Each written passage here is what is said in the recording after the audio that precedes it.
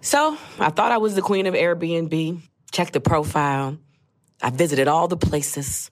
However, how can I truly be a queen if I have never been a host? Didn't even think about it, y'all. It's time to think about it because my place is cute. Why not share? I know, I got you thinking about it now. All right, well, don't think about it, be about it. Find out how you can be a host at airbnb.com/host. Apple Card is the perfect cashback rewards credit card. You earn up to 3% daily cash on every purchase every day. That's 3% on your favorite products at Apple, 2% on all other Apple Card with Apple Pay purchases, and 1% on anything you buy with your titanium Apple Card or virtual card number. Visit apple.co/card calculator to see how much you can earn. Apple Card issued by Goldman Sachs Bank USA, Salt Lake City branch. Subject to credit approval. Terms apply. Welcome back to Dealing Together. First caller? I bought 3 sweaters to get the 4th free. Oh, you got fleeced. Next caller? I traded my old Samsung at AT&T for a new Samsung Galaxy S24 Plus and chose my plan. That's not a bad deal. It is not. Our best smartphone deals. Your choice of plan. Learn how to get the new Samsung Galaxy S24 Plus with Galaxy AI on us with eligible trade-in. AT&T. Connecting changes everything. Offers vary by device. Subject to change. S24 plus 256 gigabyte offer available for a limited time. Terms and restrictions apply. See att.com/Samsung for details. Questlove Supreme is a production of iHeartRadio. This classic episode was produced by the team at Pandora. Ladies and gentlemen, this experience with Jimmy Jam, talking with him for almost 6 hours, was such a dream come true. We never wanted it to end. This particular episode, we talk about working with Michael Jackson, a lot of career advice in running a record label, and a lot of it's so much, too much information. We really hope you enjoyed this Jimmy Jam episode as much as we enjoyed doing it. All right, here it is, part 3 of the QLS Classic interview with producer Jimmy Jam.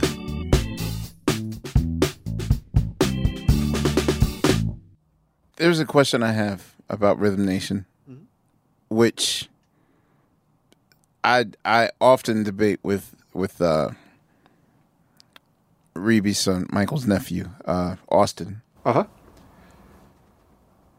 about the effect, the crippling effect that I feel the knowledge had on Michael Jackson, or just at least the first 3 songs of that record. And I've watched. This. No, but I love this. I love where this is going. I've watched a few interviews where he's mentioned in a kind of modest or way, like, Janice. But knowing what I know about his vocal style and what it became, I felt that what Control was for Prince, Rhythm Nation was for Michael, and to a crippling effect, because soon after, literally everything that he released post 1990 was him chasing those first 3 songs: Rhythm Nation, State of the World, and The Knowledge. He told Babyface that. Remember? Well, no.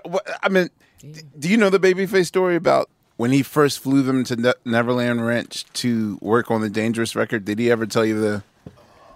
His first... Okay, so Babyface...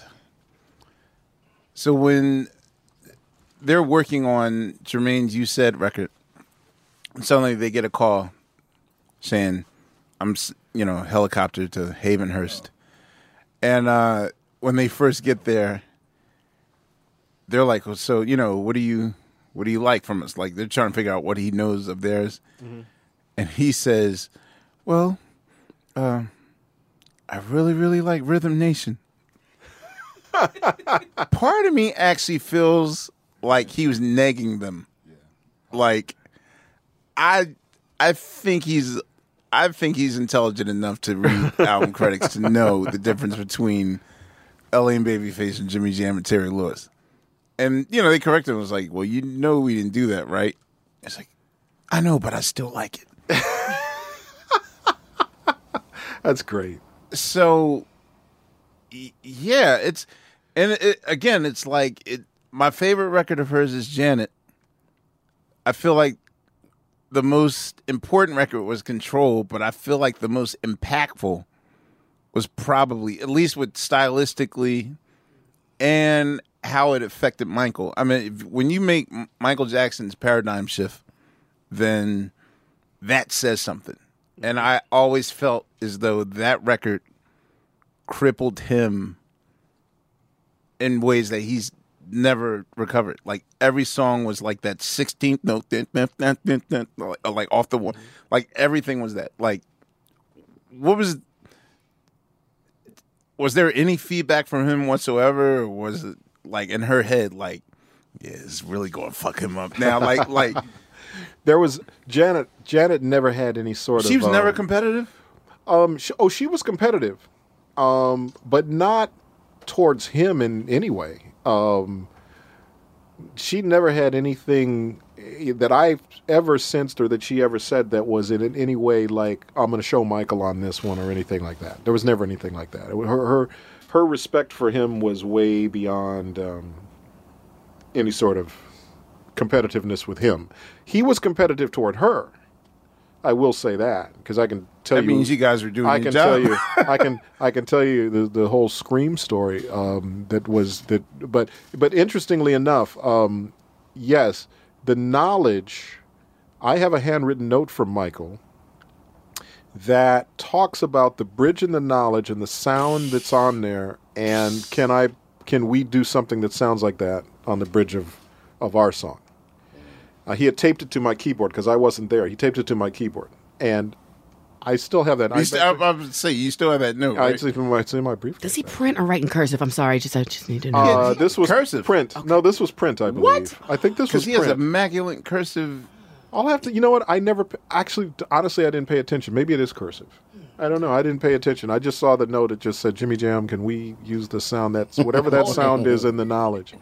But I actually it was funny because when we were working with Michael on that History album, and I remember him being obsessed with If, and he really liked If, and I remember saying, no, I said, yeah, If is cool, Michael. I said, I don't know. I said, That's the Way Love Goes was a much bigger record.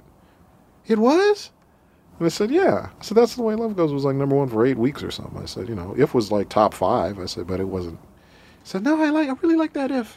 And it's like, no. He likes that brace yourself, that 5-second stadium sizzle. And that's what, like, Rhythm Nation was probably the first stadium Black album. Because even with Bad, just that intro, maybe the way you make me feel, like it didn't have the grandiose intro of every song was stadium ready. Yeah. For Rhythm Nation. Yeah. No, he definitely he told us how much he loved it. And wanted to always. Why did he never ask you guys to produce his records? Well, we did. We ended up doing songs on 91. But after the fact. Yeah. Honestly, first of all, the records he made with Quincy Jones to me were the greatest records ever. So I was like, I didn't even really want to work with Michael, quite honestly. If he wouldn't have asked to do the Janet duet, we probably never would have worked with him. That's the reason we worked with him. And it was interesting because I remember Janet or Michael called, I'm trying to think where his folks called, our folks or whatever. Say Michael wants to do a song as a duet with Janet, and my first thought was, nope. I'm calling. No, it wasn't no. My first thought was I'm going to call Janet and see is she cool? Is she aware of this? And then my biggest thing was I feel as a producer and also her friend and confidant, I'm there to protect her, and I want to make sure that whatever the process is that's happening, that she's protected at all times. And when I say that. It was interesting what you just said about Michael and kind of his, his story with L.A. and Babyface when he said, I really like Rhythm Nation. That's hilarious to me because I remember when we were doing Scream, and I remember I told Janet to come to Minneapolis while we were doing the tracks, because Michael said, just put together some tracks and we'll figure it out what it is. And I remember we put a bunch of tracks together, and then we just kind of said, okay, I said, Janet, you need to just sit here. I just need your inspiration, you know? Mm-hmm. And so I remember when we did the track that ended up being Scream, I remember Janet said, that's the one he's going to like. And I said, how do you know? And she said, because I know my brother. And I said, okay. So, but the song she really liked, and the song that we liked, ended up becoming Runaway. Because, wow. Because he could have Runaway? Yeah, we thought that was... Yo! Yeah, we thought that was the record. Yo, he could have killed that shit. Right, that's what we thought. Yeah, man, what? So when we did... Yeah, so when we did Runaway... Have a good time. Wow. When we did Runaway, it was funny. And we didn't know it was going to be called Runaway. I mean, obviously, the song didn't exist. It was just a track. But when we did the track, we just were like, wow, this feels so nice. This is so cool, right? And so she said, I remember she said, put it on the cassette, but I hope he doesn't like it. Because I want it for me. And I said, okay, cool. So sure enough, we played the songs. We went to the Hit Factory. We flew to New York, went to Hit Factory. He blasted these songs super loud. Yeah. And then he would say, yeah, that sounds really good. Can I hear number 2 again, please? Okay, so they played number 2, and they played a couple other ones. And then he goes, okay, I think we're going to go with number 2. I really like number 2. And number 2 ended up being Scream. Mm-hmm. And Janet looked at me like, I told you so, but also like, I'm glad he didn't pick the other one. So anyway, so the next day we went to, ironically, Trump Tower, where he had, where Michael had his penthouse and stuff, and Michael already had conceptually what he wanted. He wanted a record that lashed out at the press and everybody that doubted him or was critical of him. And that's why that track worked so well, because for him it was the aggressiveness of doing that. Whose idea was fucking? You know what? I honestly don't remember. I don't remember whether he said that as we were recording it, or if I don't think we suggested it, because I don't think we would ever. I was about to say, did you write the yeah. Word "stop fucking with me"? No, it stopped pressuring me. But he wrote the lyrics on that. We didn't write the lyrics on Scream. Okay, that was totally his thing. And even as he was writing the lyrics, we were like, okay, yeah, we get that. Oh, but why would you want to drudge up any animosity toward the press or anybody at this point? Because right now, he was at a really happy point of his life. He had just, I don't know whether, I think him and Lisa Marie had just gotten married. Mm-hmm. So he was a happy guy. Lisa couldn't have been nicer.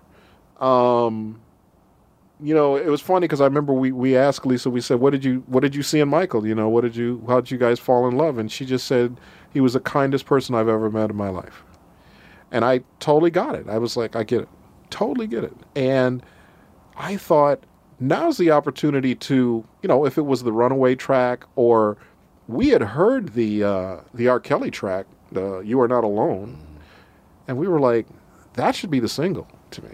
It's like, that's where you're at in your life right now. Why go back and go pressure like me? And that 30 seconds, I got to get the last word. He's got to get the last word. And that was the thing. And we told Sony, well, it wasn't even Sony at the time. I think it was still CBS Records at the time, but we told him, we said, that's the wrong record for the first single. To me, also, I said, just strategically, if everybody wants that duet, why give it to him at first? Give him something different. I said, he's never given the home run single record as the first one. He never has. Yeah. The throwaway song should have been first, and then yes. Well, not even a throwaway song. The Girl song. Is Mine was the first one on Thriller. Yeah, that's what I meant. Yeah. Yeah, but I mean, that was my thing was, You Are Not Alone. I said, you just got married to Lisa Marie. You're in love. We had already done the love thing with Janet, right? We knew That's the Way Love Goes was the song for that album. That it said what the album was. The album was not, we argued with the record company over that. They wanted If for the single. And we're like, no, but If is like the last of Rhythm Nation, but remember, the last impression you had of Janet was Love Will Never Do Without You. Right. So going from that to That's the Way Love Goes is Right. the next Makes logical sense. step. And they almost talked her out of it. Thank God for Chuck D and Hank Shockley, who we played the record for, and they told us, yeah, that If is cool, but That's the Way Love Goes, man, is like some Sade shit, man. She wanted to. Oh, okay. No, I'll tell you. I No, I'll see. tell you. I'll tell you what. I can hopefully real quick. I can tell you what happened. We had finished the whole album. The last song we did was not State of the World, but New Agenda. Ah, wow. With Chuck D. With Chuck, right? yeah. Right. So we're finishing up. We finished at like 3 a.m. When Janet had left for about 2 or 3 days to meet with Virgin about whatever. And of course now we're in a climate of biggest recording deal ever, ton of pressure and whatever. When Jordan Harris and Jeff Aroff, who were the two guys that were running Virgin, when we were working on the album, they came to town one day and they said, we just want to hear whatever you're working on. That particular day, we were working on If. Cranked that up, turned it on. They were blown away. They left. They said, we don't need to hear anything else. We're good. Right? So in their minds, from that day forward, If was the single because that's what they heard. Mm-hmm. And it was so straight down the middle Janet from what Janet was on Rhythm Nation. They hadn't heard any of the other songs, didn't know any of the concepts. So That's the Way Love Goes had a long kind of, life because in creating the song. Because when I did the song, I was like, my whole thing was, first of all, I'm the biggest James Brown fan ever, right? Papa Don't Take No Mess was one of my favorite songs. I said, if I could take Papa Don't Take No Mess, put chords over it like a real song, and chord changes and stuff, and make it all still work with the thing. If I could put the Impeach the President sample in it. I was trying to make like the ultimate hip hop, like a record Mary J. Blige would make, was what I was trying to make on that record, right? But with the texture that Janet would sing on, right? And I remember there was this guy named Mark Mazzetti used to work at A&M Records, and Mark Mazzetti. Nothing Fonte? No. Okay. No Mark Mazzetti stories. Okay, so Mark came up. She was on Virgin, but he came up and he said, "Hey, I know she's not on our label. Can I hear something you're working on?" And I said, "Oh yeah. Well, I just finished this track," and I played him the That's the Way Love Goes track, and he went crazy. He said, "Oh my God, this is the greatest. Oh my God, I wish I was working this record. Whatever." Anyway, played it for Janet. Janet goes, "It's okay." What? And I said, wow. I said, oh, really? And she said, yeah, it's okay. So anyway, I said, okay, cool. So then about, a couple weeks later, we were taking a break over Christmas. And she said, just put everything on a cassette for me to listen to. I said, okay, cool. So I put the track on the cassette, right? When she got back a couple of weeks later, she landed. I said, what song do you want to start with? She said, oh my God, that track. That track, oh my God. And I said, what track are you talking about? That track you gave me. Oh my God, the track you gave me. I said, the one you don't like? No, I love that track. Oh my God, we listened to it over and over and over. So something about, she was in Anguilla. So something about being in Anguilla on the beach and whatever, and something about it connected. And I think what also happened, she was over there with a bunch of her dancers and stuff. And I think they all heard it. Yeah. And were like, kind of like what they did in the video. That was kind of that's what I think kind of happened over there. So when that happened, she came back. Was she showing with Booyah Tribe too, or yeah, and J-Lo? No, they weren't. It was rather random. Not actually, but yeah, but that was sort of the idea. So anyway, we actually did this song, and we all agreed that was sort of the direction of the album. Like that was the first, kind of entree of what the album was going to be. When she went to L.A., we warned her. We said, they're going to try to talk you into If. I already know it. And she said, no, If's cool, but, what a second single maybe, whatever. It's okay, cool. She comes back. She goes, yeah, the single changed to If. And we were like, no. Don't fall for the okie doke. Don't, you can, no. And they were like, and she told me all the reasons. Oh, we can do a big dance video, and it's Janet Returns, and it's whatever. And we're like, no, but we know that's We've not seen what that we already. want. We That know that's would have not what changed to my do. whole perspective of that record. Right. If came out first. Yeah. So anyway, so now, okay, so we fast forward. We're finishing New Agenda. So 3:00 in the morning, I said, Janet, I said, can we play them the 2 records we're thinking as singles? And she said, oh, yeah, that'd be great. I said, okay, cool. So we went into the studio. I played That's the Way Love Goes. And they listened to it, and they were, like, vibing. And we played If, and they were vibing. And we were like, okay, so what do you think? And they said, well, yeah, that If, man, that, you know, that just sounds like Janet, man. You know, that's that Janet's back, and, you know, we get it, man. It's like, you know, it's like, and as he's saying that, I'm just going like, no. Right. And she's looking at me like, Janet's looking at me like, see, you know, whatever. And I'm like, damn. And then they go, but, what was that other song called? That's the Way Love Goes. That other song. You know what that song's like? That's like some Sade shit. That's like when Sade puts a record out, you know, and it's no fanfare to it. It's just like she just got the CD and she just kind of slips it down on the table and you go, oh, what is that? Oh, it's a Sade record. Let's check that out. You know, he said, that's like that shit. And he said, that's something about that. And I looked at her like, And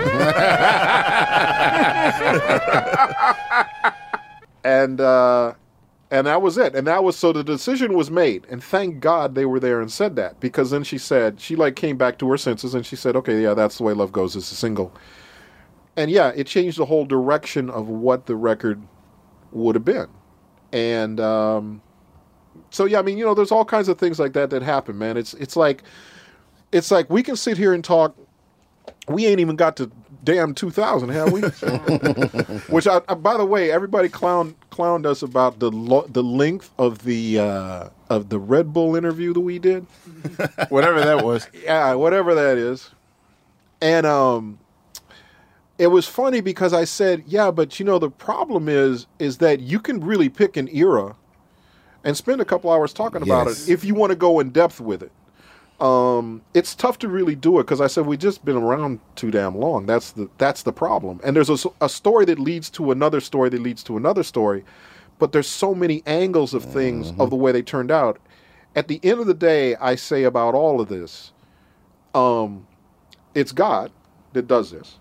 It flows through us. Luckily, we've got the blessing to actually do it. But I guarantee you, there's chord changes in songs. We were talking about, somebody asked me the other day about Come Back to Me. The bridge in Come Back to Me. It's the same as Money Can't Buy You Love.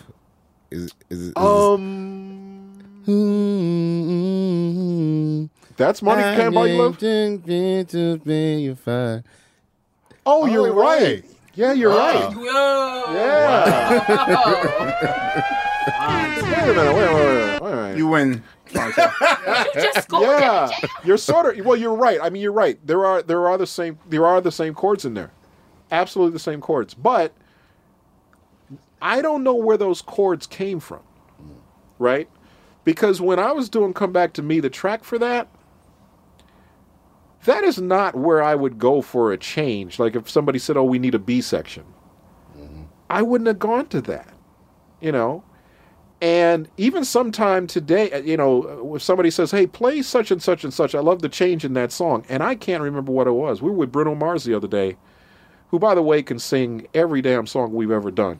And really well, which is something. But we were doing, I don't know whether it was Come Back to Me or one or the other. There might have been a Bended Knee or something. And he was singing, and he went to the change, and I'm like going, oh, wait, what was I thinking that day? I don't even know. But it was whatever was planted in me that day that made me come up with those changes. So at the end of the day, man, it's just, it's just a blessing. And I get to do it with somebody who I love to see every single day. And but there's so many twists and turns that you can't really get stuck on yourself about it because there's so many other factors, man. Like if Chuck D wouldn't have been in our life and Hank Shockley wouldn't have been in our life at that moment, it would have taken a different turn. And that's stuff we can't control, you know. So there's a lot of good fortune that happens. What's your day-to-day like now? Like in terms of you and Terry writing songs, like what's a typical day like in your life? Wow. Well, a typical day in our life is a lot of family kid raising, quite honestly. We have, our kids go to the same school. How old are your kids now? I have 16-year-old twins, and he has a 16-year-old son. Okay. But he has a 36-year-old son. He's Terry's been getting busy early. for a while. Yeah. Ain't nobody bad. Sorry. But Terry taught me everything that I know about parenting, and he's like the most unselfish, giving person ever in life. And so I got a chance to watch him raise his kids.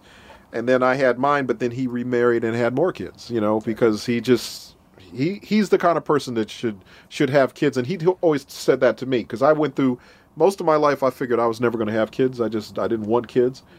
And he said, Jam, you have to have kids. And I'm like, why? And he said, because you have so much to offer. Yes, you do.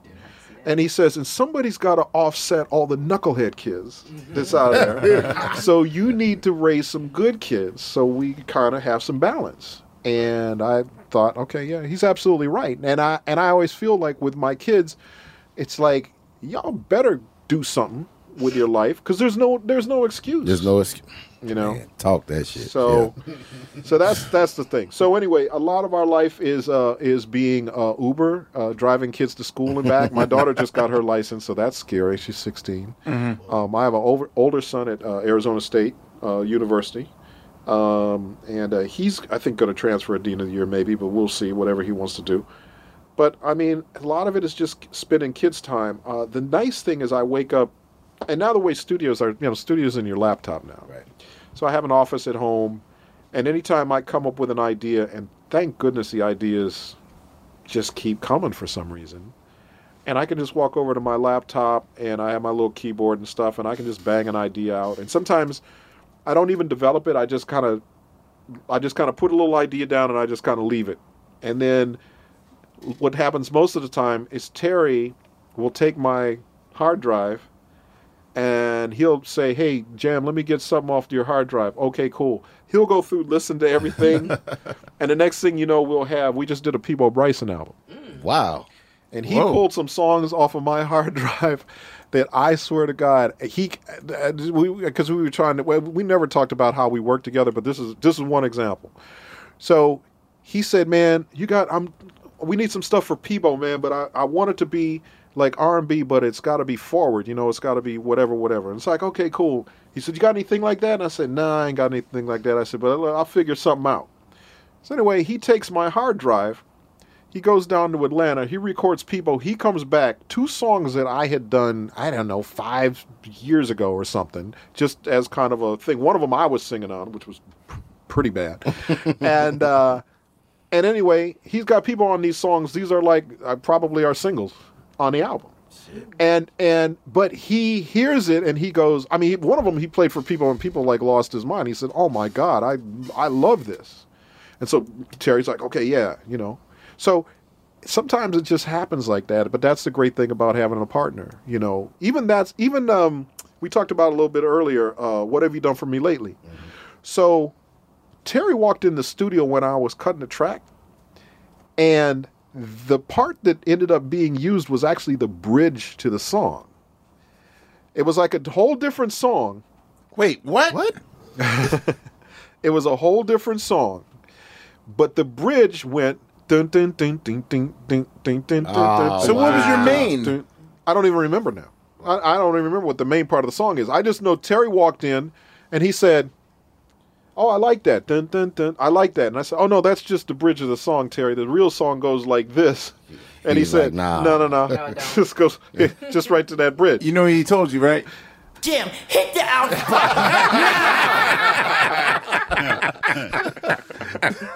So I have a question. Have you ever had to deal with writer's block, or does having a partner kind of prevent that from happening? It helps. It helps a lot, because normally we don't have it at the same time. But yeah, you definitely go through writer's block. You go through, I mean, we've done it so long now that we've gone through a ton of periods where we just thought, oh, we're never ever going to write another song again. It just ain't there. Terry went through it for a while, and I remember, though, it was because the stuff that was being offered us to do was not inspiring. And who did you say no to? Oh, many people. Many people. Everyone? Not everyone. But Stevie Wonder? Huh? Stevie Wonder? No, we never said no. no. Who did you say no to that you to felt him. didn't make sense to do? Like, did Prince come to you guys one day and, like, you guys got something? Or, I mean, like... No, we actually... Michael Jackson situation. Like... Well, I mean, early on... Madonna? Lionel Richie. At one point in time. I mean, in the Lionel Richie And you didn't think heyday. it made sense? No, because he wanted one song, and we wanted to do more than one song. We didn't feel What like year? we could do... Dancing initially right around that, or right after that, probably. Right after Dancing on the Ceiling. Or right around that time. Yeah. I mean, he was huge. But we just didn't feel like we were going to make an impact with one song. When we thought of him, we didn't think of him as one song. We thought of him as... the Commodore's Lionel Richie. An album. We thought of him as the, the kind of back new to Lionel Richie. Girl. Yeah. could've- Oh, we did. But we did, though. We did an album with him that did absolutely nothing. Word? Wait, Are you okay? Was it louder than words? We stumped Red Headphone Man. This is louder than words, Wait, right? Fonte, you that's don't happened know a about few this? times Wait, I now. don't know about this. I know about this. Louder It was than louder than words, right? Gray Was it cover? Louder Than World? Yeah, Gray cover. Yeah, Yeah, that's yeah. right. You did the entire album? No. But we did the good songs on there. Which one? So don't want to lose you. Okay. You got that? That was a single. On your laptop of, Yeah, of I songs. will look. So don't want to lose you now. And we did a song called "Say I Do," which he actually got married to when he got married. Oh, wow. "Say I Okay. Do," and we did a song that one of my favorites called "Take You Down," that we actually sampled. I think it was What's the name of that "Ecstasy" by the Ohio Players. Ohio Players. Oh, Wait, wow. what? Wait, what album is this called? I Louder think Than it's called Words. "Louder Than Words." Yeah, "Louder Than Words." What year was this? Like But- oh my 90? God, so many records. So- I don't know that. 96? So here's the funny thing about Lionel is that when he finally did come to us and we said, no, we want to do more than one song, and he said, okay, cool. He said, I get it, whatever. I'll come to Minneapolis. It was a whole different Lionel at that point, right? I'll come to Minneapolis. I'll work with you guys, whatever you guys want to do. We said, hey, we miss the Lionel, the Commodore's Lionel. Can we do a Commodore's Lionel song? And he said, yeah. He said, absolutely, we got it. And so I remember when we played it for him, and I think I had sung the demo, which not very good. And he started cracking up. He just laughed, and I said, yeah, I know I don't sing really good. And he said, no, man, it ain't that. He said, what's weird about it is that is so me, but I can't write that song. You guys can write it. I can't write that song anymore. But the fact that you all wrote that for me, he said, I'm totally with it. So anyway, that album got caught up with, I remember a record company thing with, I think it was Polygram at the time.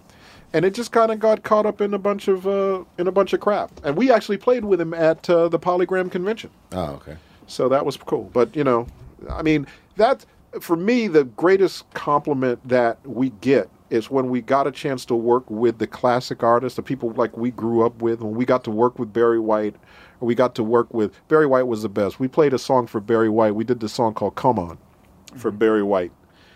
And, we did the whole big, long Love Unlimited intro and the whole big thing, right? And we said, when it got done, we said, hey, what do you think, man? And he said, ha, ha, ha, sounds like me. And that's the best compliment. We did a song called You're All I Need for the Isley Brothers. And I remember Ernie was listening to it, and he said, hey, man, you got an acoustic guitar? And we were like, yeah. He said, man, hook me up. He said, I already know where this is going. I already know where the chord changes are going. And when you do that and you like somebody so much, but you can kind of get into their heads and make them feel like the song is for them, that's the best, man. Particularly with, like I say, with the classic artists, because you have a chance to actually study and know. And as a fan, just with anybody, where they went wrong, where they made the left turn. You just talked about it with Michael. He made a left turn at one point and he got into Rhythm Nation land and he never recovered. That was his left turn that he made. Or it can be any of your favorite artists. It's like, okay, they get to a certain point and then they make a left turn, and it's like, if you can just bring them back. When we worked with Earth, Wind & Fire, we did a song called Pure Gold. Pure Gold, yeah. Right? The Illumination album. Okay, and that's the last record, by the way, that Maurice White sang on. And we insisted that he sing. And that sounded like them. That was a great song. But the point was, so Earth, Wind & Fire comes to us and they go, man, we want to get back on the radio. And we were like, you're on the radio all the time. Right. Reasons, that's the way of the world. September. Right. You're on the radio. No. We want to be on the radio. I said, no.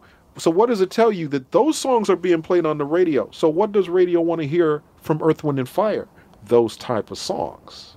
And so we did Pure Gold, and it was a very popular record in the whole thing.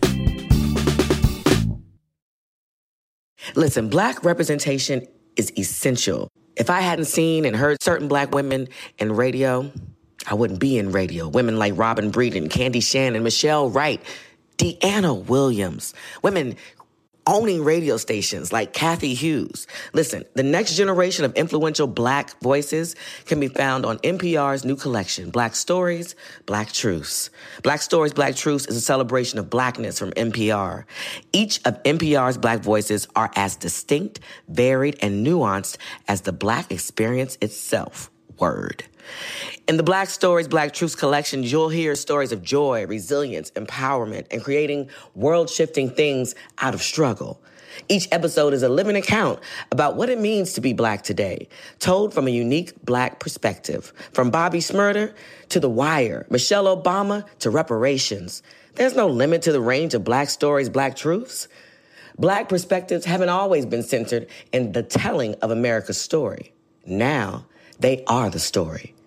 In NPR's Black Stories, Black Truths, you'll find a collection of some of NPR's best podcast episodes celebrating the Black experience. Here are a feed of episodes from across NPR's podcasts that center Black voices. It's NPR Noir. Listen now to Black Stories, Black Truths from NPR, wherever you get your podcasts. Okay, so I feel silly. Because as much traveling as I do, and as many Airbnbs that I stay in, because that's the only way I travel, I really have never considered my own space. I mean, think about it. What if you can make money for your next vacation while you're on vacation? And I know what you're thinking. You're like, my house is just not fancy enough. I just can't do the things. You're sleeping on your space. I'm sleeping on my space. Yes, I'm talking to myself. And I really don't even have to use my whole place. I could just Airbnb a room. I know how this works. Because again, I use Airbnb. Duh. I mean, just think about it. Most of us that use Airbnb are only using it for 50% of its power. We're spending the money, but we're not making the money. What if we could do both? Whoa, mind-blowing. And your home really might be worth more than you think. Find out how much at airbnb.com/host. Hi, it's Sugar Steve from Questlove Supreme. If debit is your go-to card, Discover thinks it's time you get rewarded too. So, check out Discover Cashback Debit, a game-changing checking account with cash back on everyday debit card purchases. That's right. Cashback isn't just for credit cards anymore. Whether it's a movie date, flea market find, or midday latte, you can start earning cash back. And did I mention there are no fees, period? Check out transaction eligibility and terms at discover.com/cashbackdebit. Discover Bank, member FDIC. Yeah, man, you guys have always kind of been like, I can compare y'all, I could call y'all like the Shang Tsung of music. Because like y'all, Shang Tsung, Mortal Kombat. Okay, Shang Tsung was the character who could morph into like any of the other characters. Because the record y'all did, Disrespectful for Mary J. Yes. I would have bet my firstborn child that Rich Harrison did that record. Right. Yeah. And I love Rich Harrison. Yeah, I mean, and love I was Rich just, Harrison, so I was just curious as to how you channeled that. Like, where does that come from? Like, in order to get it, it comes from respect of people like that, of Rich Harrison. I remember hearing what was the record? Amory. One Thing. One Thing. No, not Talking One Thing. About. No, the very first one. Why Don't We Fall in Love? Yeah.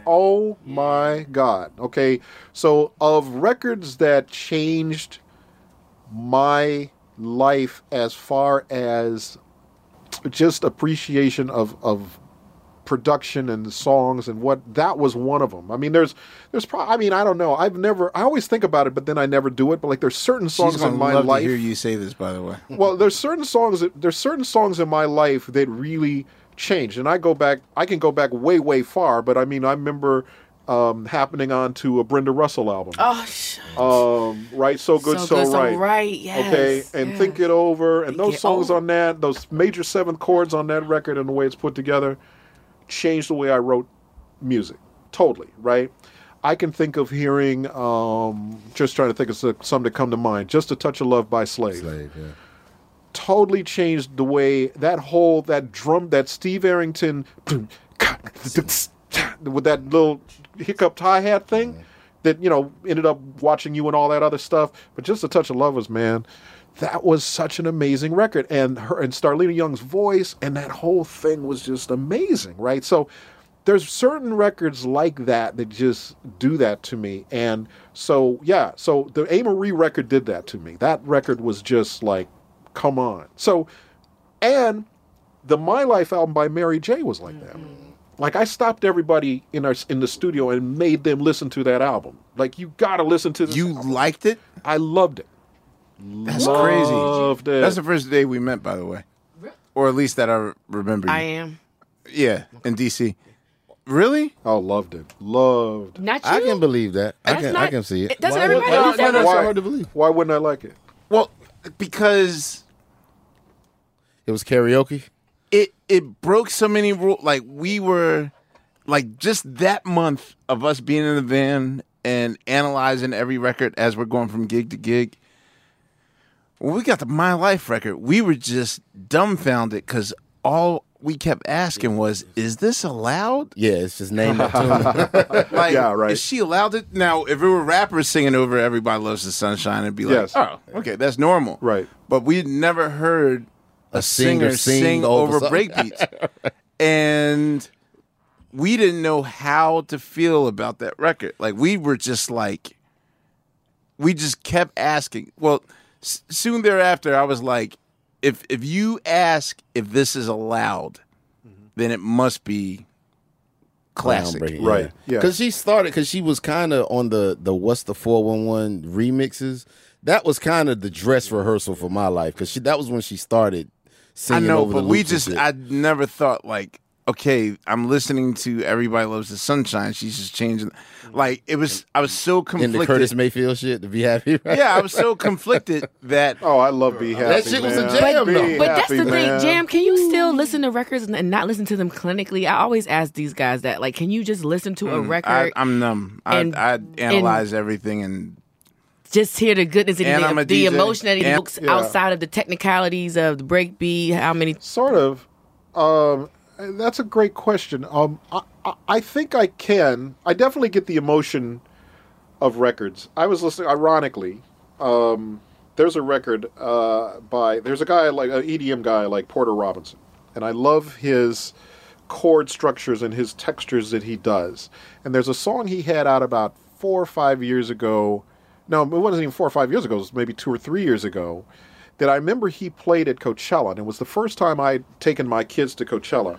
And I remember we walked into the tent and that song came on and my kids put their hands in the air and I just was like, wow. This, because everybody was like, well, EDM is just kind of soulless and it's whatever. But it hit my kids. And I actually put a little snippet of it. I sent it to my kids today because we're going to Coachella tomorrow. And I sent them that little snippet and they both like sent me back a bunch of smiley faces because there was this moment where, and I never have analyzed that song because I'm not an EDM. I don't really do EDM. But that song, yes, the emotion in that song, there was no, I didn't have a desire to try to dissect it. Right. I just, something about it all, and it could have been the moment or because I was with my kids or because it was a shared experience or whatever. But yeah, I think I probably can listen to things without doing it. The thing that is I don't like is when I can hear the plan that somebody had for the song. That bugs me. If a song is put together really well, So like a magic trick or something. Like if a magic trick is done really well, you don't see the magic. You don't see the magic. It's just like, oh shit, wow, that was cool. But if you know what it is, what they're trying to do, and some songs are so, I'm going to push a button here to try to get this emotion out, and then I'm going to do this here and I'm going to use this sound here because it reminds people of this here, and it's almost like a laboratory. Yeah, that's like I said, I've never been inspired by inspirational music, ever. Like anyone that says like, be optimistic. You can win. No, not. I mean, optimistic. No, that wasn't. That was a song that was inspirational, but it wasn't like I'm gonna try to inspire you. Like a lot of like I don't want to say Christian music, but music that seeks to like be like self-help books in music form. I hate that shit. Wow. How do you really feel about that? Tell them why you mad. So how well rounded are you? How well rounded are your kids with music? Or do you leave them to their own devices? No, or do they school you? All of that. All of the above, and all in different ways. I mean, I'm around my 16-year-olds all the time. My older one, I remember probably his most influential phase of music before he kind of, I won't say matured, but I guess matured is the right word. Anything that Lil Jon did, where it was a loop of a synthesizer, low and then high. Mm-hmm. So if it was Snap Your Fingers, it was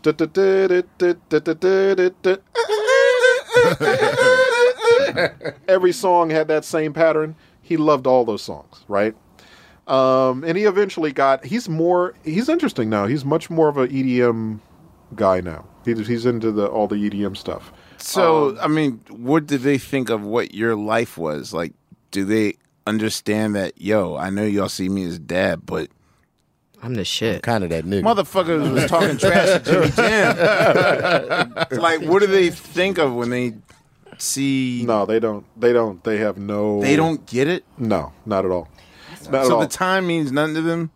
Well, no, they enjoyed the time. Now, it was interesting. When we was that before or after the Rihanna performance? No, after the Rihanna performance, we did, because the time didn't exist, because we didn't really, my kids weren't born until 96. We did, my first one was 96.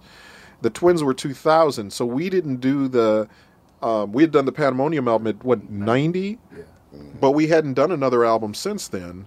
So they didn't really know the time. So it was just, a band I used to play with, but they had no, thought about what it was. Right? Yeah, no reference. I remember the first time I took, we did a song with Sting called My Funny Friend and Me it was from a Disney movie. I can't remember what it's called now. And at the end of the premiere of the movie, they raised the curtain and we actually performed with Sting. And I remember my son, who was probably 4 at the time, he loved it. Like he thought that was so cool but he didn't know who Sting was. He just thought that it was cool that after this movie there was a band on stage, right? Eventually he got it, and he went with us like to Janet, like because he was old enough. I mean, he was 5, I think, when Janet did, or 6 when Janet did the Velvet Rope, not Velvet Rope, but All For You tour. Okay. So when we took him to Hawaii with us when we did the HBO thing and the whole thing. Take him to that chair, did she? No, she had Kevin Garnett in the chair, though. That's that was right. pretty She did cool. it before Nicki Minaj. Wow. Yeah, KG. Yeah, she did it. So anyway, but my younger boy is he's everything. He's the Coachella sponge. Like I took him, and he was everything. At that year was AC/DC. He loved AC/DC. He loved Tyler the Creator. He loved Chuck. I was going to say, if it's AC/DC, it was because of Rock Band? Or Guitar Hero? Guitar. I was wondering if it was because of Guitar. Right. Because his kids are into metal. Why do you know this? Yeah, why do you know the songs? That's interesting. No, he always, for some reason, he always had a very big palette of he was always an old soul. Like, he would listen to Led Zeppelin, but, I mean, he'd hear me play it, but then he'd go seek and find more stuff. That was always his thing. Like, he ended up liking the Black Keys because he liked Led Zeppelin, and then he, and he would make the connections on stuff. He was very, very much at an early age. Now he's 16. He's literally discovered now the Michael Jackson Off the Wall album now is probably his favorite album of all time. He thinks sonically it's the best record ever made. And you let him discover it? Yes, or you forced it on him? No. I let him discover it. Wow. I got in the car. It's funny. I got in the car the other day. So after the Grammys, we went to this one after party. AEG, the people that own the Staples Center and all that. We went to their party. They were playing all this kind of old school music, and they played Bad Mama Jamma. They played Knee Deep Funkadelic. Right? He had never heard these songs in his life. Right? He's asking me, Dad, who is this? And I said, oh, Bad Mama Jamma, Carl Carlton. Okay. Dad, who's this? Not just Knee Deep Funkadelic. Okay, cool. About 2 weeks later, I'm taking him to school. He's playing Funkadelic, but not knee deep. He's playing like album cuts. The album cuts, right? Bad Mama Jamma is like his favorite song ever. He's telling me how lyrically, what's the lyric? There's a lyric in the song that he loves. Like, sexy, sassy, what is it? What is the line? Yes. The look at her anatomy line, whatever that line is. Poetry, emotion, I get so excited feeling her anatomy. Yeah. She's built. Yeah. She's stacked. Yeah. He loved that. He said, man, those are great lyrics. I'm like, okay, cool. So he loves that. He loves like I say, he's into the Michael Jackson thing. The other day he found Heat Wave. Oh, he said, Dad, doesn't this sound just like Michael Jackson's song? I said, that's because Rod Temperton wrote it. So then he went on a Rod Temperton binge, right? So he's that kid that... He's following the thread. Yes, he does. And I love that, right? Yeah. He was me when I was a teenager. And me too. I mean, I was the same way. So I see myself in him. So anyway, he's totally into that stuff. But after he gets through with that stuff, Travis Scott... Lil Uzi Vert, big time. Uzi Vert is okay to him. He's really Travis Scott is his all-time favorite. He likes Kanye a lot. He likes Drake a lot. He liked the early Weekend stuff, the mixtapes, Weekend stuff. But he likes Sampha. He likes Little Dragon. No, Bruno Mars, huh? No, he loves Bruno Mars. Okay. Oh, loves Bruno Mars. Oh no, he's got a very, like I say, he's got a very wide musical palette. Like my son. He sounds like my son. Yeah. Like my age, who is also 16. So Coachella is like perfect for him. Like he's gonna love it. Like he's already got his list of folks he wants to see. Schoolboy Q, Kendrick Lamar.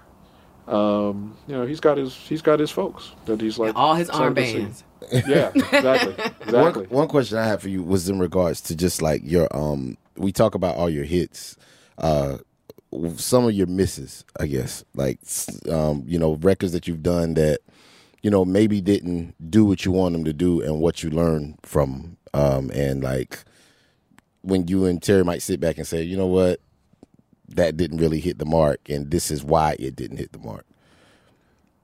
That's a good question. I'm sure there's a lot of them. I don't think a lot about them, honestly. Well, I mean, like a lead-off single that was expected to... If I'm a or like home the run hitter, Rajane I'm not project thinking or about... something, but like whatever. Like, Rajane. You told that No, out I'd there. like to turn it up. Man. No, that's good. That was my joint. I did like Turn It Up. It was on the Low Down Dirty Shame soundtrack. But That's right, it was. It was. So, listen, Rajane was good. It wasn't, I don't think it was great. Like, listening to it now, like, some things I go back and listen to and I go, man, that was really some great shit we did. Or, at least I think that. And some things I go back and I listen to and I go, that's okay, but I would have done that different and I would have done that. Rajane is one of those records I probably would have done, a little different than we did it. But also, we didn't have, at that point in time, we just didn't have the backup with the label. So maybe the record could have been better. I don't think it probably reached its potential, but I don't think we probably made the best record. And that's in all honesty. I mean, it happens a lot when records don't do it. I'll tell you one of the ones that was really surprising to me, but it had nothing to do with us, because I think it's a great record, is God Till It's Gone by Janet. And what happened with that record was, it went straight to number one. Something happened that we don't know about? Well, it went straight to number one urban. Pop radio didn't touch it. it. Yeah. Wait, what? Didn't touch it. Like it didn't exist didn't touch it. Not even with the no rap version. Wait a minute. And here's the thing that's interesting about it. We sensed that when we made it because Janet had always straddled that line very carefully. I remember when we went to a marketing meeting at the end of toward the end of the Janet album, right? And we had already had, That's the Way Love Goes, If, Again, Because of Love were the 4 singles, I think. And then so it was now, what is the 5th single going to be? And there was a cut on the album called Where Are You Now, which we thought would be a great single. I used to hear it on the radio all the time before the album dropped. That was the problem. It had already been played so much on the radio that they were scared that they couldn't get the DJs to on do the anything. airplay charts. It charted, yeah. It was like a top 10 record just on airplay. And so anyway, we went to this meeting and we're sitting in there and they have all their charts and their graphs and it's summertime, we should go up tempo, maybe we go with Throb, that would be a great one, and whatever, and they had all their graphs and all their stuff. And Janet had told us before we went in the meeting, and us at that time was myself and actually Renee, her second husband, I guess.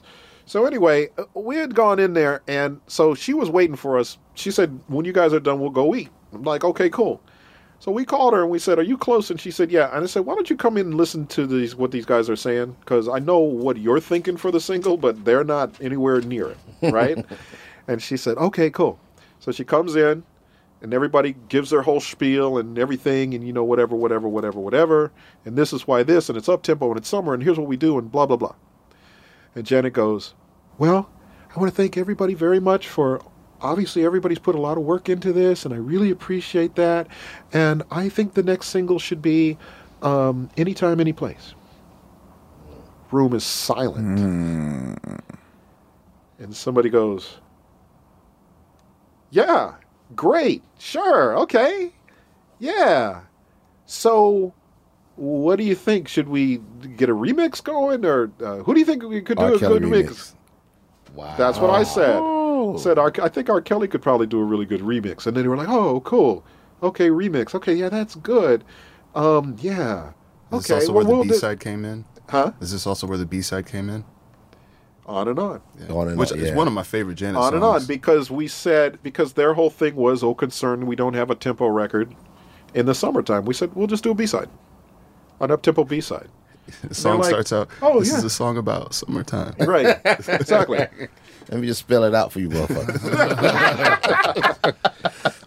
One of your records that I was surprised that didn't go was When I Need Somebody, the Ralph Tresvant. Ralph Tresvant, yeah. I thought that shit, I was like, man, this shit is sensitivity on steroids. I love this fucking song. Yeah, I loved Who's the Mac too. Thank you. I did too. I loved Who's the Mac. It didn't connect. I used to rock the instrument. I bought the single and used to rock the instrumental more than the vocal, to be honest. But well, we always saw Ralph as sort of a Marvin Gaye-ish type thing. So that was our attempt to kind of do that kind of Marvin Gaye, kind of trouble man type, cinematic thing. And it did, at the end of the day, it didn't work. When I Need Somebody, that kind of surprised me. But honestly, the label at that point in time wasn't into Ralph at that point. Just for a lot of reasons, and so we just kind of knew it was going to kind of fall flat at that point. How do you feel about that song? I still love that song. How do you feel about the you executive produced the New Edition movie. Dustin playing you and amazingly. Yes, I agree. Yes, because of Philly's own Dustin Felder. How do you feel that now that a whole new generation has latched on and, my friends' kids are discovering this group, and how do you? I love it because to me that's what music really should be. It should connect us. It should connect generations. It should connect races. It should connect ethnicities, religions. It should do. That's what music is. It's the ultimate connector, and to me, it's the most divine art of all the arts. And the reason I say that is, name me something else that's, if I say to you, Questlove, where were you on this date in 1990? Do you know what you were doing? I'm that Mary Lou Henner person that can you can name a date and I can tell you where really? I was. Okay.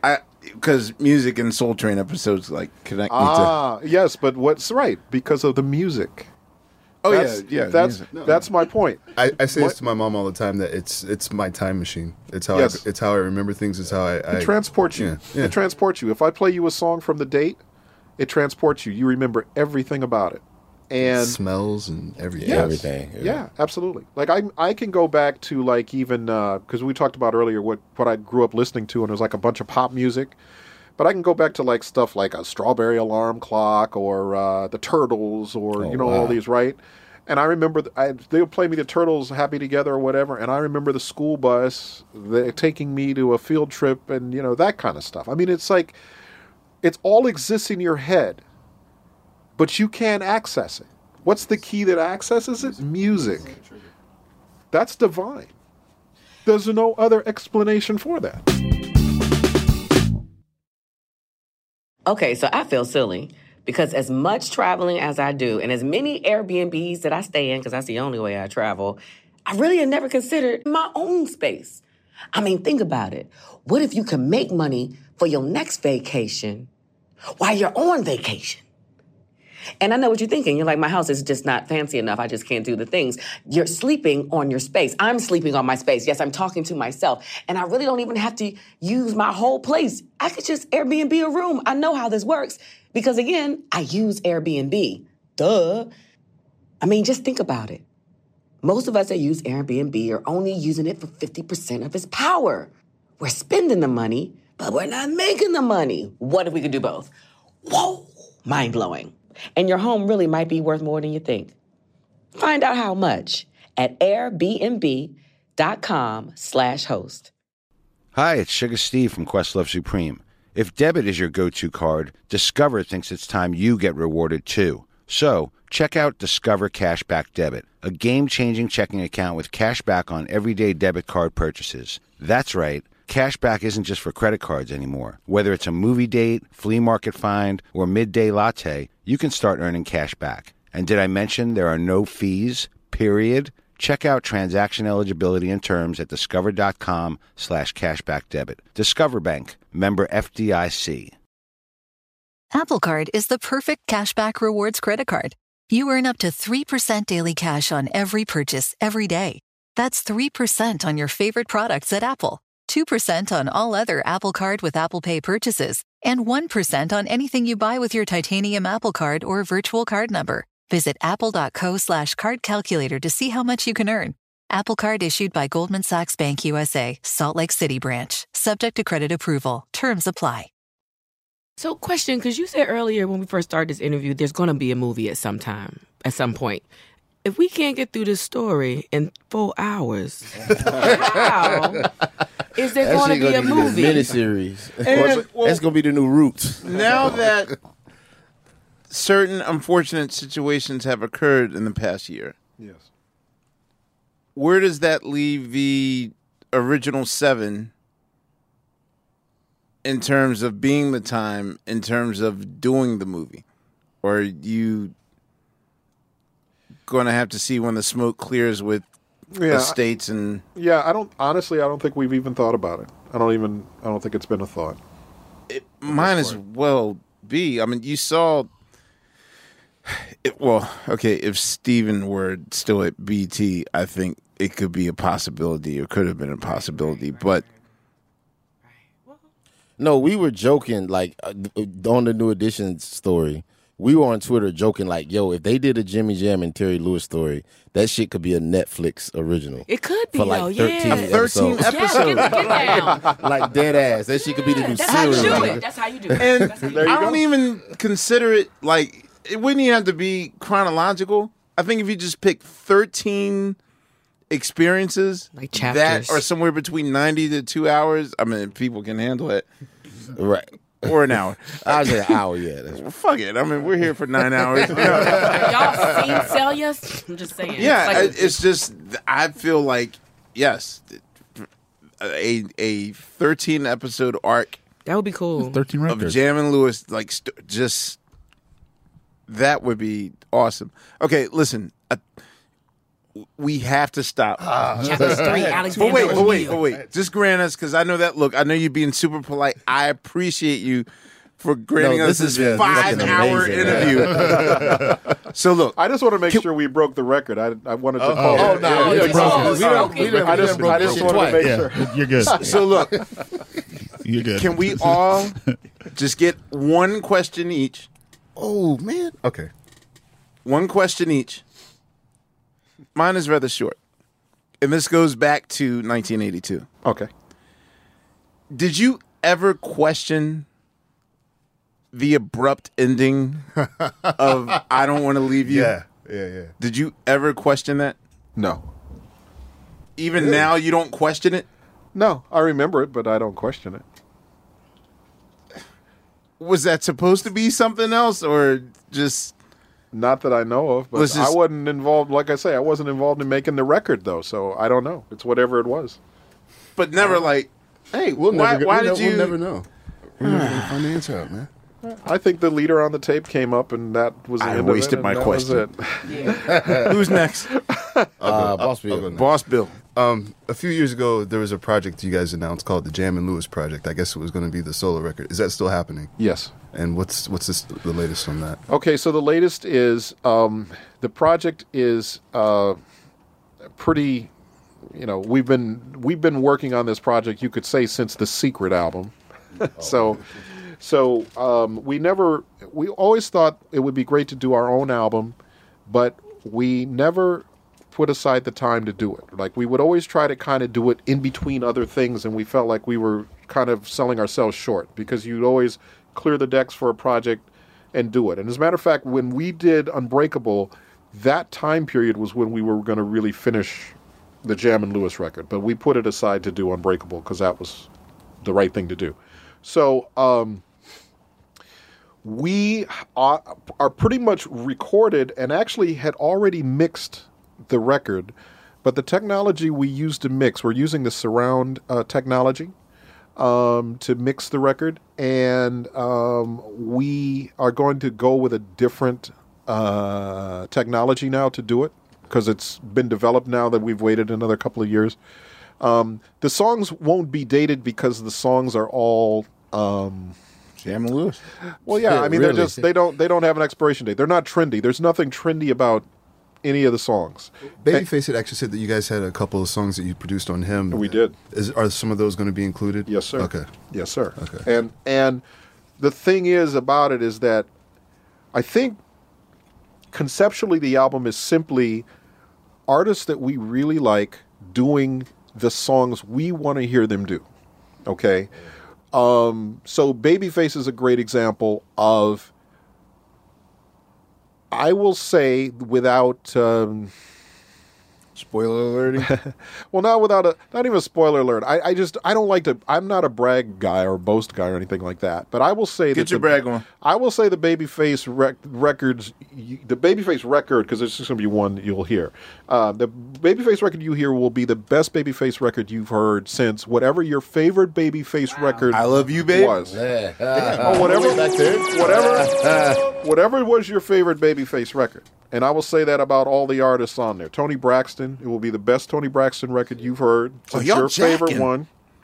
Mary J. Blige will be your favorite Mary J. Blige record you've heard.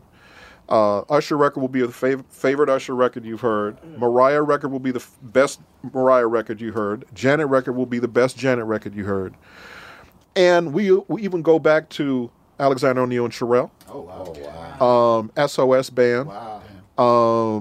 So these are all new songs? Morris Day. Or newly recorded songs? They are all or timeless songs, okay. We will say. Got you. What equipment are you? Whose origins have, started at some point, but are finishing now. Gotcha. Some of them been, I'll give you one example, though. I'll give you one example. So the Alexander O'Neal song, we did this song as, the idea of the song was a follow-up to Saturday Love. Alex sang his part. Cherrelle never sang hers until 6 months ago. Wow. Say what? Wait. Wow. So nice. 87 Alexander O'Neal is duetting with 2017 Cherrelle. There you go. Wow. And therein lies the beauty of what the record is, because Do the sometimes, yeah. So sometimes that's just the way that things happen. And, and the technology allows us, obviously, to take, we have stuff all on tape, and we have analog tape and all that stuff. And, of course, we digitize it and make it sound a little better so it sounds good. But then the other piece of it is a technological piece, which is just as you could do with a Blu-ray movie, right, where you're listening to, like, the director's commentary, if you want to listen to it in that way, the way the record is made. We're doing that on this record. The way I'll listen to it. Yeah. So we're doing that on this record. So the commentary of the artist, ourselves, the engineer, whatever, and we talk about the choices we make and so on and so forth. So if you want to listen to it like that, you can. Otherwise, you can just listen to it as a regular album. I can't wait for that. Yeah. It's going to be pretty awesome. And we think that, it does a few things. We think that, and we're going to do it in volumes, because we actually, now, when people got wind we were doing it, then people started coming to us and going, "Oh wait, why aren't I a part of it?" That kind of thing. So now we have a Stokely record. I feel like DJ Khaled. When are the Stokely vocals coming? We the best. When the get them Drake vocals coming? Get vocals coming. Yeah. So I mean, it's like that kind of thing. But and you're going to call it the Jimmy Jam and Terry Lewis. It's just going to be. Yeah, right now it's just called Jam and Lewis Volume 1. I think is what. Oh no, the Jam and Lewis Project Volume 1. You know what Volume 2 should be? Lewis and Jam. All right, who's? I just a quick one. Mo Money soundtrack, the new style. Yeah. Was that something that you guys? Well, first off, is that you saying the new style? Is that you? Yes. Okay. And also, is that you? Keep on saying the blackness. Yes. Yes. I thought it was. Did you guys ever do any more kind of club stuff like that, or was that like going to be a side project or something? Was that just something y'all did for the movie? Okay, so that was we did a song with Janet that never came out called "Beat Crazy," and one of the lines in the song, she said, "Control my mind," and we just took control my mind. We just took that piece, and then we just looped it. And you hear it right at the beginning, right? But it's slowed down, I think. Mm-hmm. And then the mine. She's just saying mine. Mine. Mine. And then we just built a track around it because they needed it for a scene in the movie.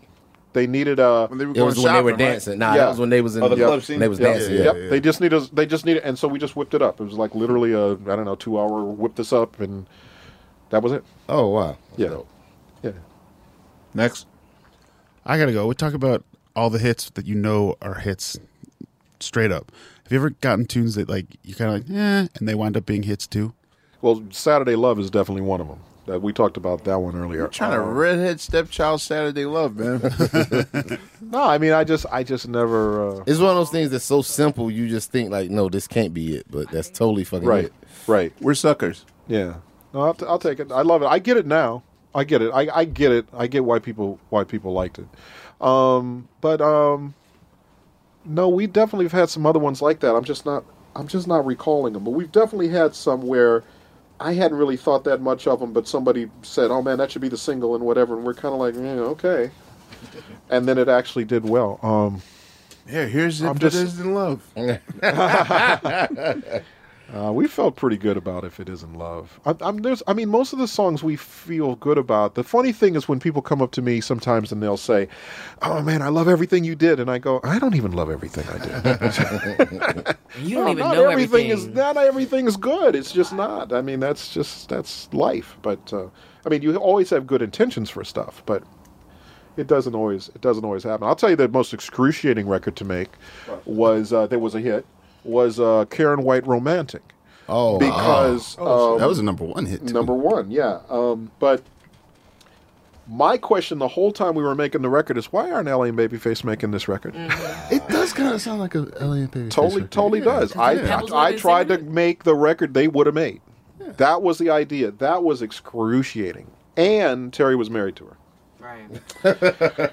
Man, that was tough, and nothing against Karen, but man, that was just an excruciating record, a project. It just was because it was a record that was an example of a project that I didn't feel we should be doing. Right. I kind of felt like why aren't L.A. and Babyface doing the project? And for whatever reason they weren't doing it. But it was funny because I felt that way about another project, and that was when we did with Mary J. We did "Love Is All We Need" and everything. And I remember, y'all did do everything. That's right. Yeah, and I remember when Mary came to Minneapolis, and we played her stuff, and it was the stuff we were playing her. I thought was like really good, but it was assuming that she was working with Puffy, so we weren't playing her any sample stuff. It was just like this different kind of stuff, and she was like, "Yeah, it's okay, that's okay, that's okay, that's okay," and we said, "Well, what are you looking for?" And she said, something that sounds like me. And we're like, okay, well, here, listen to this. I said, she said, something that sounds like me. And I said, like what? And she said, like my life, like that kind of vibe. And we were like, oh, but isn't Puffy doing those kind of records on you? And she said, I'm not working with Puffy. And we said, oh, okay. Well, in that case, we put on the track, "The Love Is All We Need." And then instantly that track came on. And she got up and started dancing. And she said, oh, yeah, this is it. This is it right here. This is it. And I was like, oh, you like that? Okay, when we got this other one. And she was like, oh, yeah, this is it. And we've been good ever since. So y'all did "Beautiful" for her too, though, right? Yes. Y'all do "Beautiful"? Yeah, we did "Beautiful." I love that record. Thank you. I'm shocked that it was on the Stella soundtrack. Yeah, I'm shocked. "Beautiful" was good. I'm shocked that you guys play pre-made work and the artists are with it, because a lot of the time I get resistance from people because they want it made in real time or to feel part of this immersive process. Sure. And not like, oh, okay, let's just pull some out the woodwork and... No, but we had done them for her. With her in mind, we just didn't think that's what she wanted. We just assumed when they said, do you guys want to work with Mary J. Blige? I was like, yes and no. Because yes, because I'm her biggest fan, and no, because I'm her biggest fan. Like, I don't want to screw it up with her. I don't want to be the person that kills Mary J. Blige's career, because she's coming off of My Life, which is one of my favorite records. So the way we approached it was like, well, if we were making a record with her, this Rick James sample would be dope, and this stylistic sample would be dope, but we know Puffy's already going to take care of that, so we're not going to do that. But we just worked them up anyway. So they were ready, but they weren't off the shelf. We've never been off the shelf guys whatsoever. Never, never, never, never. We always tailored everything to the artist. That was always very important to us to do. Except with Peebo Bryson. Peebo's Peebo. Yeah, except for Peebo, yeah. No, but even that stuff is obviously tailored, because that's one of those things where Terry knows what he's looking for, because Terry was working intimately with Peebo. I never did any vocals with Peebo. Terry did that. And so Terry knew what he was looking for, and he heard it in the track. And the way he flipped the track was totally not what I was thinking for it, but it turned out real cool. It was like, okay, damn, that wasn't what I was hearing. And he actually took like my melodies and stuff and some stuff, but he just made it just fit, At the end of the day, as long as it fits, that's the big thing. But you're right, some people want to be involved. Some people just want you to hand them the record. I remember we worked with Keisha Cole, and I remember she came to the studio and she said, yeah, she says, play me something. And I was like, no, we're going to make up something right now. Huh? What do you mean? And I said, no, we're going to make up something right now.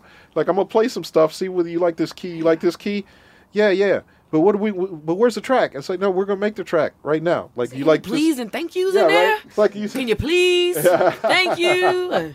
No, it was great, and we ended up doing a song. Oh my God, it's slipping my mind the name of the record, but it came out real cool. And at the end of it, she said, "That's the first time ever anybody's made a record like that with me, like just with me, just putting input into it and actually, doing it. Usually, I just walk in and people play me a bunch of tracks, and that's what I do. And I'm like, we try not to do that. We try to create it. We might have something on standby that we think might work just to kind of jumpstart something if we ain't got something going, but nah, we like that, tailor make it, Leia? I was going to do it really because I didn't want to keep us here longer. Okay, fine. I did want to know today, like, are there any songwriters, producers in this R&B field that you feel like, you know what? I feel like they're taking the baton. Like, they move me. That's a great question. Well, I feel race like yet, I think there's a bunch of batons, so I'm gonna keep mine. Right. Good. Keep yours. But other people with a baton. Well, I mean, that are ready to receive when you're ready to hand. I don't think I'm ever gonna hand it. I think I'm gonna go down with my baton. I don't. You know what? I think it's. I know what the word would be. I think in a way it's a little bit arrogant to think that we have a baton that we would hand to somebody anyway. Like, I don't even think of. So then let me rearrange this question then. Is there anybody that moves you in a way that moves you today? Tons of people, tons and tons of people. That's making the music and not actually singing it. There's a lot. There's a lot of people that I really like, but all for different reasons, in different ways. I mean, Bruno's top of my list. I think Bruno is. Bruno's interesting because we actually helped Bruno with some of his grooves. Yeah. And we for free. Yeah, for free. No, I don't mean he borrowed them from us. I mean, we actually went into the studio with him and helped him with some stuff. Yeah. So on the last record on 24 Karat Magic? On this one, yeah. Oh, wow. Yeah. Well, in fact, that song. Oh, wow. Well, what we did for him is we got him out of a rut. Okay. He tends to. I remember the first time we ever went to the studio. He played us this song, and I can't remember what it was. And he said he had been working on the bass part for 6 months, and he played it, and we were like, okay. He said, yeah, but something about that bass part, man. I've been dealing with this for about 6 months, man, and whatever. And Terry looked at me, and I just said, plug in the bass. He said, I plugged in the bass, and 30 minutes later, we had the bass line. And he said, oh, my God. He said, that's why I need y'all. And I said, no. I said, that's easy. But I said, you're trying to recreate what we've already done. I said, so that's easy. Trying to get y'all a producer for free. Yeah. So, no, I mean, I think the intention was that we would actually do something. The thing that happened, though, honestly, was he is very meticulous. Like, he's somewhere between Prince and Michael, right? So, Prince is one day. Like, okay, if a girl answers, don't hang up, for instance, on Vanity 6. Mm-hmm. That song was started and finished the same day. Like, right, you go and you play the bass. Terry played the bass. I think Prince played Morris played the drums on that, or Prince played the drums. I can't remember. I think Prince might have played the drums on that. Anyway, I put a little keyboard part on, and he took my keyboard part off. Okay, fine. So you go through the whole day. You do the thing. He wrote it. He had the girls. I think the girls might have sang it on a different day, but the track's done. And there's no rethinking it or whatever. You just move right on to the next thing. The Michael Jackson way of working is you do the song, and at the end of the day, he would say, make me a dad. Okay. Next day we come back. What do you think, Michael? Can we turn the hand claps up a little bit? Sure. Okay, hand claps are up. We good? Yes, make me a dad. And that could go on for a week. And it's like, Michael, we're in the same place we've been. We're just turning the hand claps up. Are we good to go? Because we have other songs that we want to do, right? Bruno is somewhere between there, right? He's very spontaneous, but then he thinks it through to death. Now, at the end of the day, the end result is great. And the end result comes off very spontaneous. But all of Bruno's stuff is series of loops. But it's just done very well. Very subtly and very well. 24 Karat, he played it for us. He said, I don't know. He said, he knew it. He said, this is my single. 24 Karat. I got the video concept. I got everything. This is my single. We said, okay. He said, but he said, the problem is that it doesn't make me want to dance. I said, okay. What song makes you want to dance? And he said, well, I really like, I can't remember even what the songs he said. And I said, okay, cool. I said, plug me in, right? So I just took the track and made it into a sound-alike of a song he liked to dance to. And then we played it, and he said, oh, hell yeah. And he loved it, right? And he said, okay, I get it. Then he tried to put, like, the chords and stuff that he had before back in it. And I said, well, now you're just going back to what you already had. And he says, yeah, you're right. Okay, cool, right?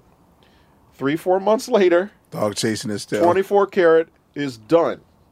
He doesn't use what we did, but he took not so much what we did, but he took the kind of the inspiration or the idea of it, but figured out how to then incorporate what he wanted in the song, which were the little stabs and the little, those kinds of little things like that. And, so what we did is I think we got him unstuck from the rut and got him to look at it in a different way. But we didn't produce anything. So I think we were just more, as it turned out, just kind of a sounding board or whatever. And we did that for a few things for him. And that's fine. I enjoyed the process. He's amazing. I think he's probably my favorite dude, and he's he's obviously an artist, but I think he's one of the artists that in any era he'd be good. He'd be a great artist in any era. Do we have everything out of our system? Steve didn't ask the question. I mean, I still wanted to ask about. Oh, I'm sorry, Steve. I forgot about you. Oh yes. Shocker. You didn't forget about me. The 2 times I spoke tonight, you said shut up. That's not forgetting about somebody. No, I have one question. Me and Bill Sherman over here, we recently started a singing group called The Sounds of Jewiness.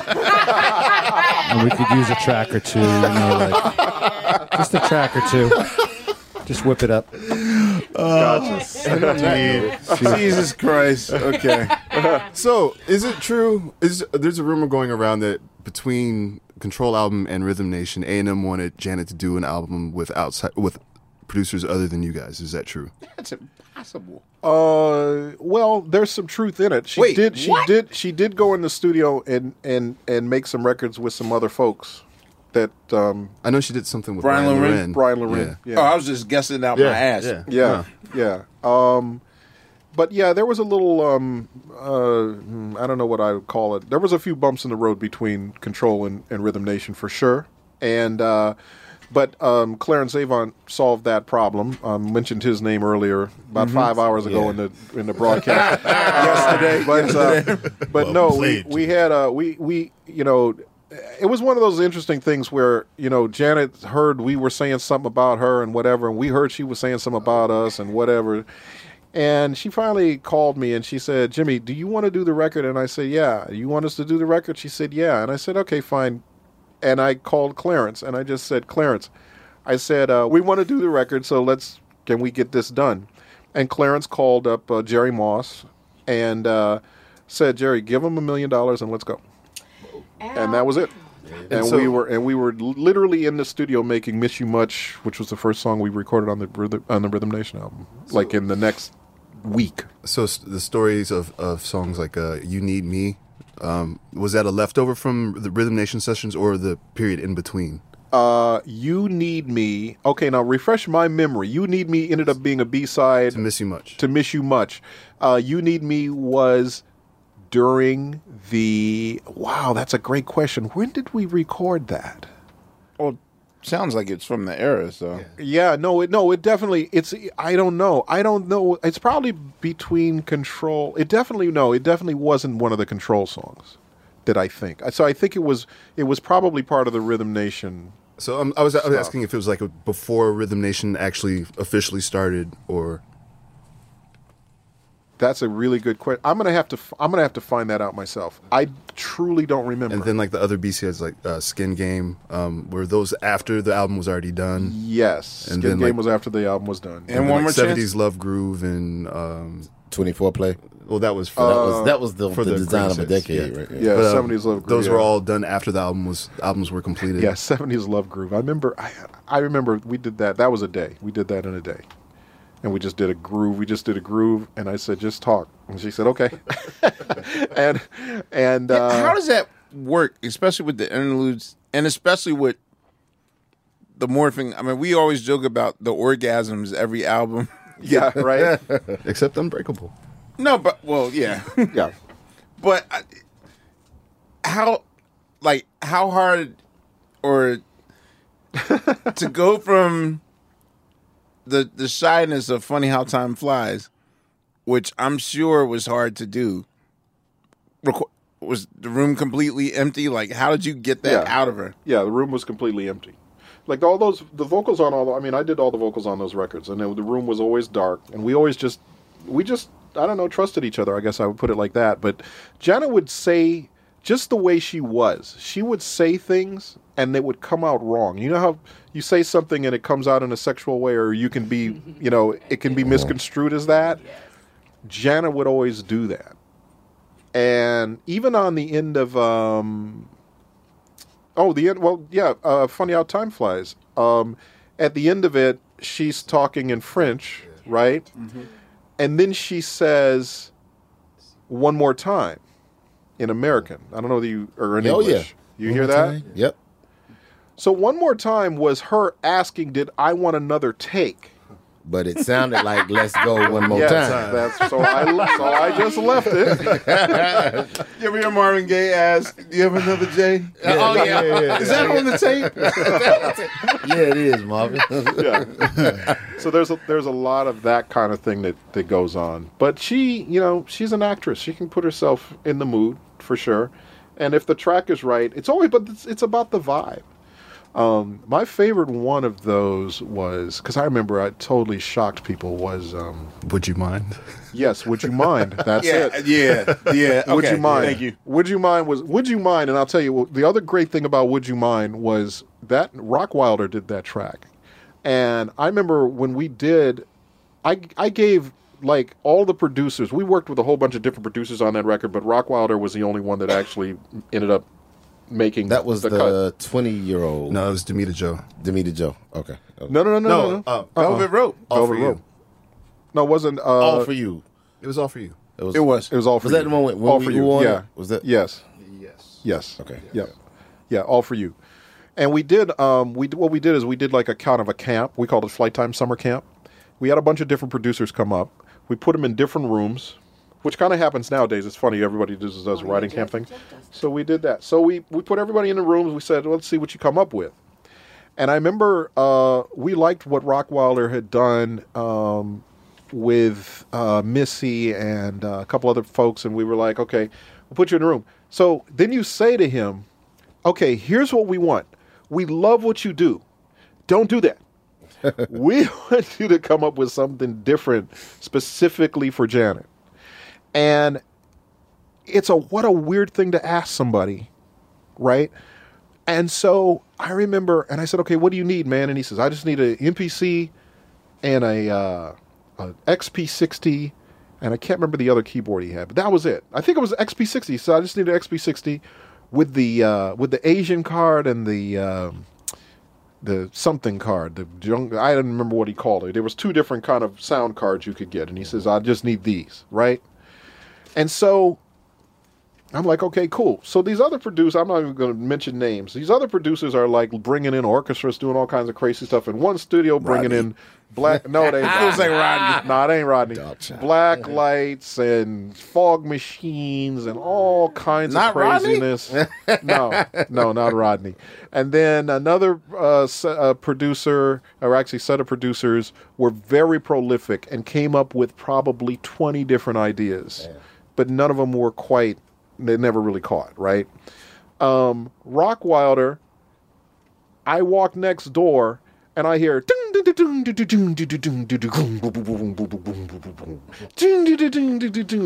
I go, what the fuck?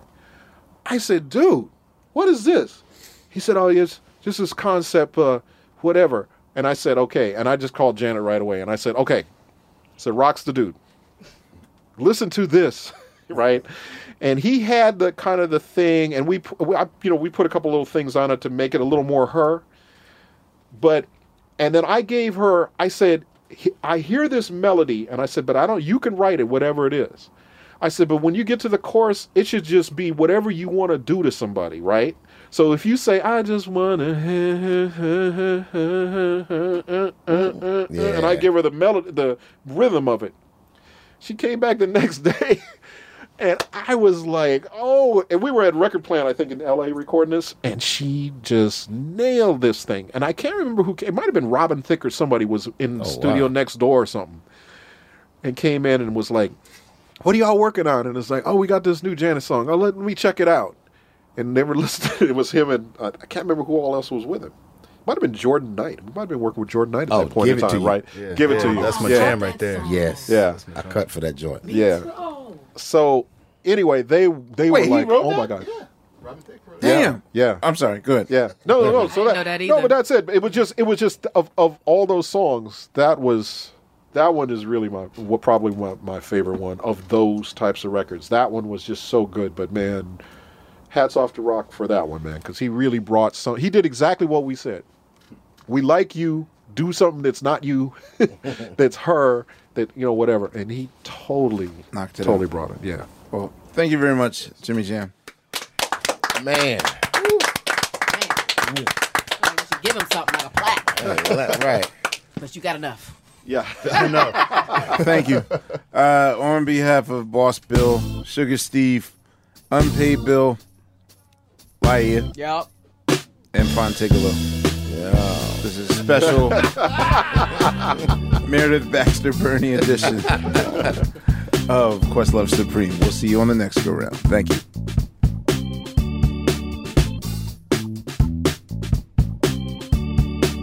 Questlove Supreme is a production of iHeartRadio. This classic episode was produced by the team at Pandora. For more podcasts from iHeartRadio, visit the iHeartRadio app, Apple Podcasts, or wherever you listen to your favorite shows. Infiniti presents a new chapter in luxury, the premiere of the all-new 2025 Infiniti QX80, live March 20th from the Edge at Hudson Yards in New York City, featuring a performance by John Batiste. The all-new 2025 Infiniti QX80 is an SUV designed to help every passenger feel just right.